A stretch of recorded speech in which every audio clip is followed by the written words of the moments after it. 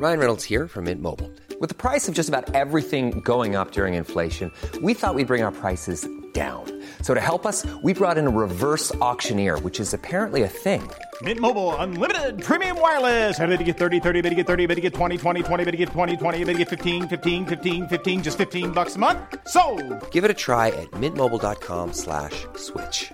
$45 up front for 3 months plus taxes and fees. Promo rate for new customers for limited time. Unlimited more than 40 gigabytes per month. Slows full terms at mintmobile.com.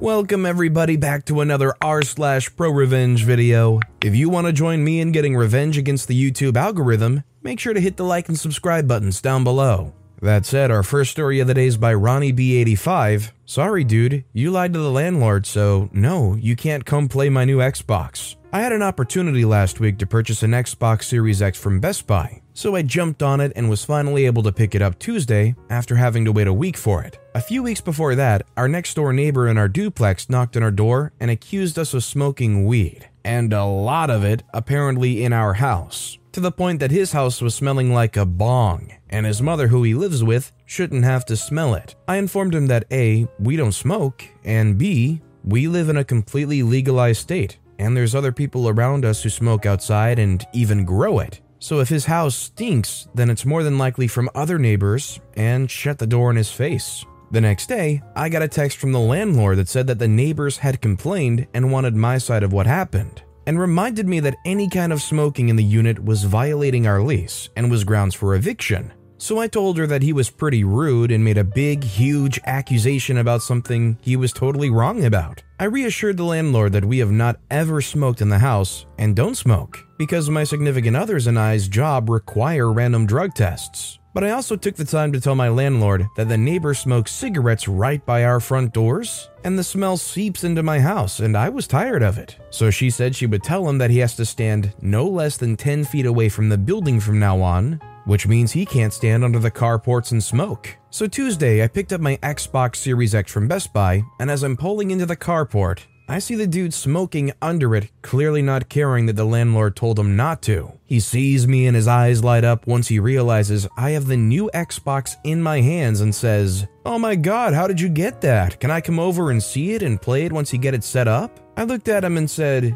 "Yeah, no. Remember a couple of weeks ago you tried to tell the landlord we were smoking pot in our house and lied and almost got us evicted? Well, because of that incident, I would just rather you not come into my house ever," and walked inside. Pretty sure I saw a tear under his eye before I closed the door. Considering the evidence put forth here, do you think that this guy was actually the one smoking the pot and probably lied to their own mother, as well as the landlord, just to try to not be responsible for it? Let me know what you think in the comments down below. Our next story is by Slim Shetty. Talking too loudly on the phone? How about some background music? My residence is in close proximity to this establishment, and we share a common wall, but it's about 3.5 feet high, so you can see the walkway in that establishment, and anyone who walks there can see our apartment, which is on the ground floor. The walkway had a back entrance to the establishment, which lately has become the main entrance for clients, and is quite busy now. Over the time, the employees and clients of the establishment started using this walkway as a space to have breaks and make phone calls. And in India, people are generally excessively loud and do not care about others' personal space. Several complaints to the persons in charge of the organization were in absolute vain. So I decided that every time someone decides to talk on the phone loudly near my apartment, I turn on rock music, generally AC/DC, to full volume. And on some occasions, raps of Eminem. Needless to say, the area clears up in 3 minutes because it's too loud to have a conversation. Plus, here's a mini cherry on top of the regular cherry, on top of the sundae of awesomeness. I now know all the verses to the real Slim Shady. Will the annoying people outside my apartment please stand up and kindly walk away? We're gonna have a problem here. I completely understand with OP, because if somebody was right outside my building just talking, being real loud, imagine I wouldn't even be able to read these stories because you'd hear people chattering in the background or whatever. Although I do think it kind of comes with the territory of being in close proximity to other people, living in an apartment. Obviously you shouldn't suffer, but it's probably going to happen from time to time. And our final story of the day is by Arnott. I got you a souvenir. Yeah, I got you fired from the post office. Background: sit back and enjoy a story about some revenge I achieved at the US Postal Service back in the 1990s that cost a bullying full-time carrier his union job. In the summer of 1991, I found a summer job as a casual carrier for the USPS. They used to hire summer temps to cover for all the full-time carriers who mostly took their vacations in the summer. The USPS has rules that things had to be delivered within certain time windows. People could get fired if they took too long to do tasks. Carriers were both openly and secretly monitored and timed on tasks. And we had the first computerized time system I ever saw. They would be secretly followed a few times per year to be sure they were working hard the entire time they were outside the post office. The post office building even had secret back hallways, passive sound monitoring, and hidden raised viewing areas where they could see the sorting floor unobserved. Cameras and microphones were hella expensive back then, so this was all done using tricky architecture and the eyes and ears of the postal inspectors. We were supposed to walk over and punch in and out of tasks so that they could track productivity to the second. People walking a delivery route were expected to do it fast, and better routes went to faster carriers. Slow carriers got mercilessly hassled to be faster and were disciplined for slowness. Look at Newman on Seinfeld. Going postal due to overwork was not really a joke there, because people would flip out and murder their bosses. I hear it's worse now with GPS. Pre-internet, there used to be a huge volume of mail that got shuffled around the country every day. Quantities of mail that you would find hard to believe compared to what we see now. I was a broke college student home for the summer and was willing to work any hours they gave me, so the supervisors liked me. I was also very friendly with most of the full-time carriers because I was a good worker and didn't rock the boat. Also for other reasons that you'll see below. I'm a fairly big guy, 6'5" or about 195 centimeters, about 210 pounds back then, and I could carry a lot of weight, so that also made management happy. I was also in my early 20s with long legs, so I could move fast carrying a lot of weight. Sorting mail back then was labor intensive and took a lot of time to learn. I had a regular route that I would deliver in the afternoons that was sorted by a regular. I would usually do oddball delivery stuff in the mornings, help move heavy things around, do special deliveries, etc. I would also deliver for full-time carriers that went on vacation or whose T6 was on vacation. Side note, mail delivery is 6 times per week, but full-time carriers only work 5 days per week. The T6 is a full-time carrier who did the 6th day for 5 routes. That way, it worked out that everyone only worked 5 days per week. At the time, a lot of retail catalogs were mailed to houses, a lot of them. Some were substantially bigger than current magazines. We also delivered magazines, ads, packages, and samples. A lot of companies would mail free samples of products like laundry detergent, shampoo, and other liquids to be delivered to every house on the route. These were the bane of carriers' existence because they were bulky and heavy. This slows you down and is physically taxing. Usually carriers would divide the very heavy stuff up and deliver it throughout the week. On to the revenge. I was assigned to do the T6 work for Dave, name changed, for a few months. Freaking Dave. Picture a failed phys ed teacher in his 40s, bad mustache, about 5'7", wore knockoff sunglasses like Magnum PIs, and had an opinion about everything. Dave learns he has me as his T6 and decides he'll leave all of the heavy stuff for me. So once a week, I got confronted with the entire week's worth of heavy mail for this jerk's route. I confronted him about it, and he basically laughed and said there was nothing I could do about it. The other full-time carriers didn't like Dave much, but I was a temp and he was there permanently, so I was encouraged to just suck it up. I went to our boss and escalated to our postmaster, but was told that he was full-time and I was a temp, so I just had to deal with it. If the mail needed to be delivered that day to meet the deadline, I had to make it happen. The postmaster's exact words were,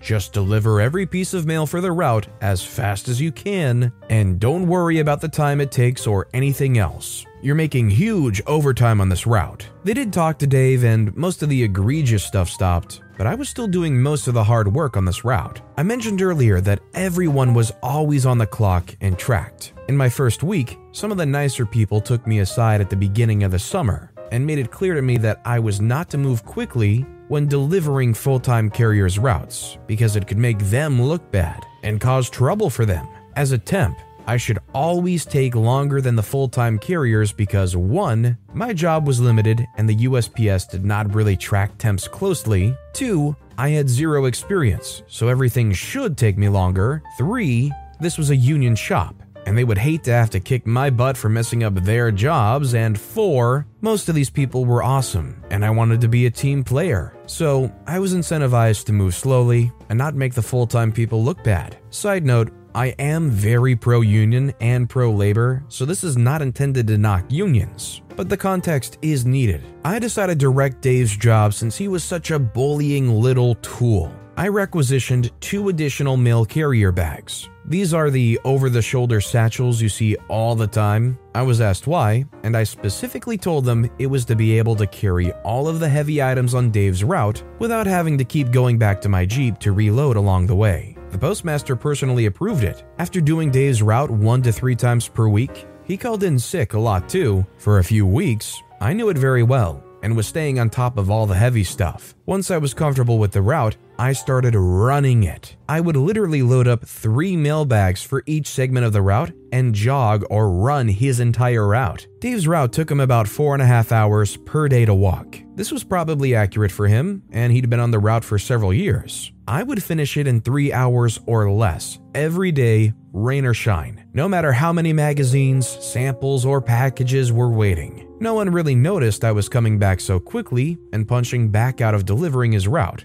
when I was only doing it a few times per week. I would come back, pick up other work, and get that done. The fun started when Dave took a 2-week vacation and I handled his route 6 days per week. Since I was doing the work right, there was never a backlog of heavy items landing on me once per week. This made it even easier to jog or run his route, as I was back to using 1 mailbag, and fast walking or jogging was enough to get it done quickly. I frequently got it done in under 3 hours and never took longer than about 3.5. My personal best was under 2.5 hours. I got pulled aside by my supervisor and the postmaster after the first week. They asked me about my timekeeping practices, and I confirmed that I was doing things correctly. I would punch into his route and departure, keep the appropriate logs, and punch back in when I got back. The postmaster then asked me about Dave's route. I played completely dumb. He noted that I complained about the mail volume several weeks ago and that I used to take 6, 7, or more hours to get it delivered. I explained that I was spreading the heavy deliveries out over the whole week and that had really made a difference. He asked me if I was really delivering all the mail and whether I was hiding or throwing away mail.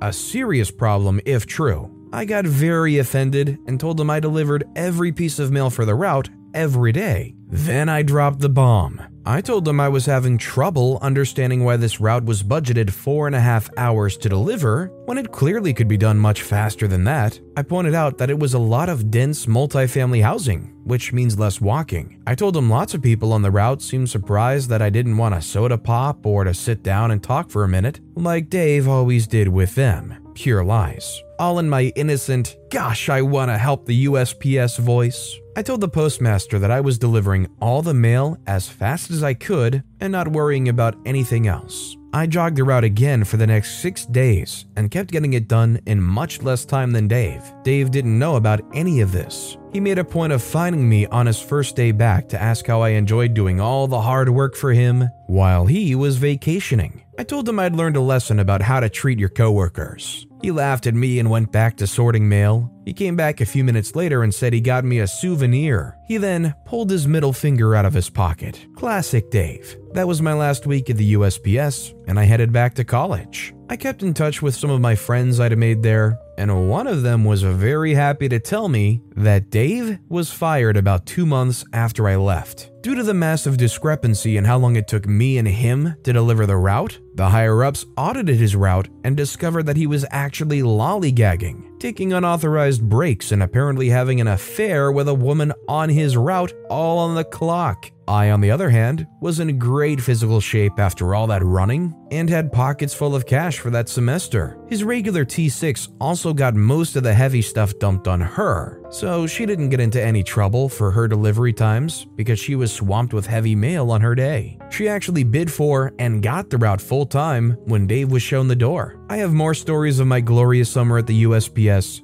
but crushing Dave is one of the high points. I feel like anybody that hears the story and hears about the old mustached jerk of a man named Dave, they're pretty much all gonna be happy that Dave was taken down. For some reason, it makes clear sense that this 1970s gym teacher, who is also a mailman, was caught having an affair on the route. Why does Dave just perfectly fall into like every chain of that stereotype? But with that being said, that's all the time we have for today. So of all these stories I've read today, which is your favorite and why? Let me know in the comments down below. And if you haven't yet, if you could like and subscribe, that would mean a lot to me. Whatever you do, whether it's liking, subscribing, turning notifications on, all of it helps grow this channel and I appreciate the heck out of it. So until next time, I'll see you all tomorrow with some more stories.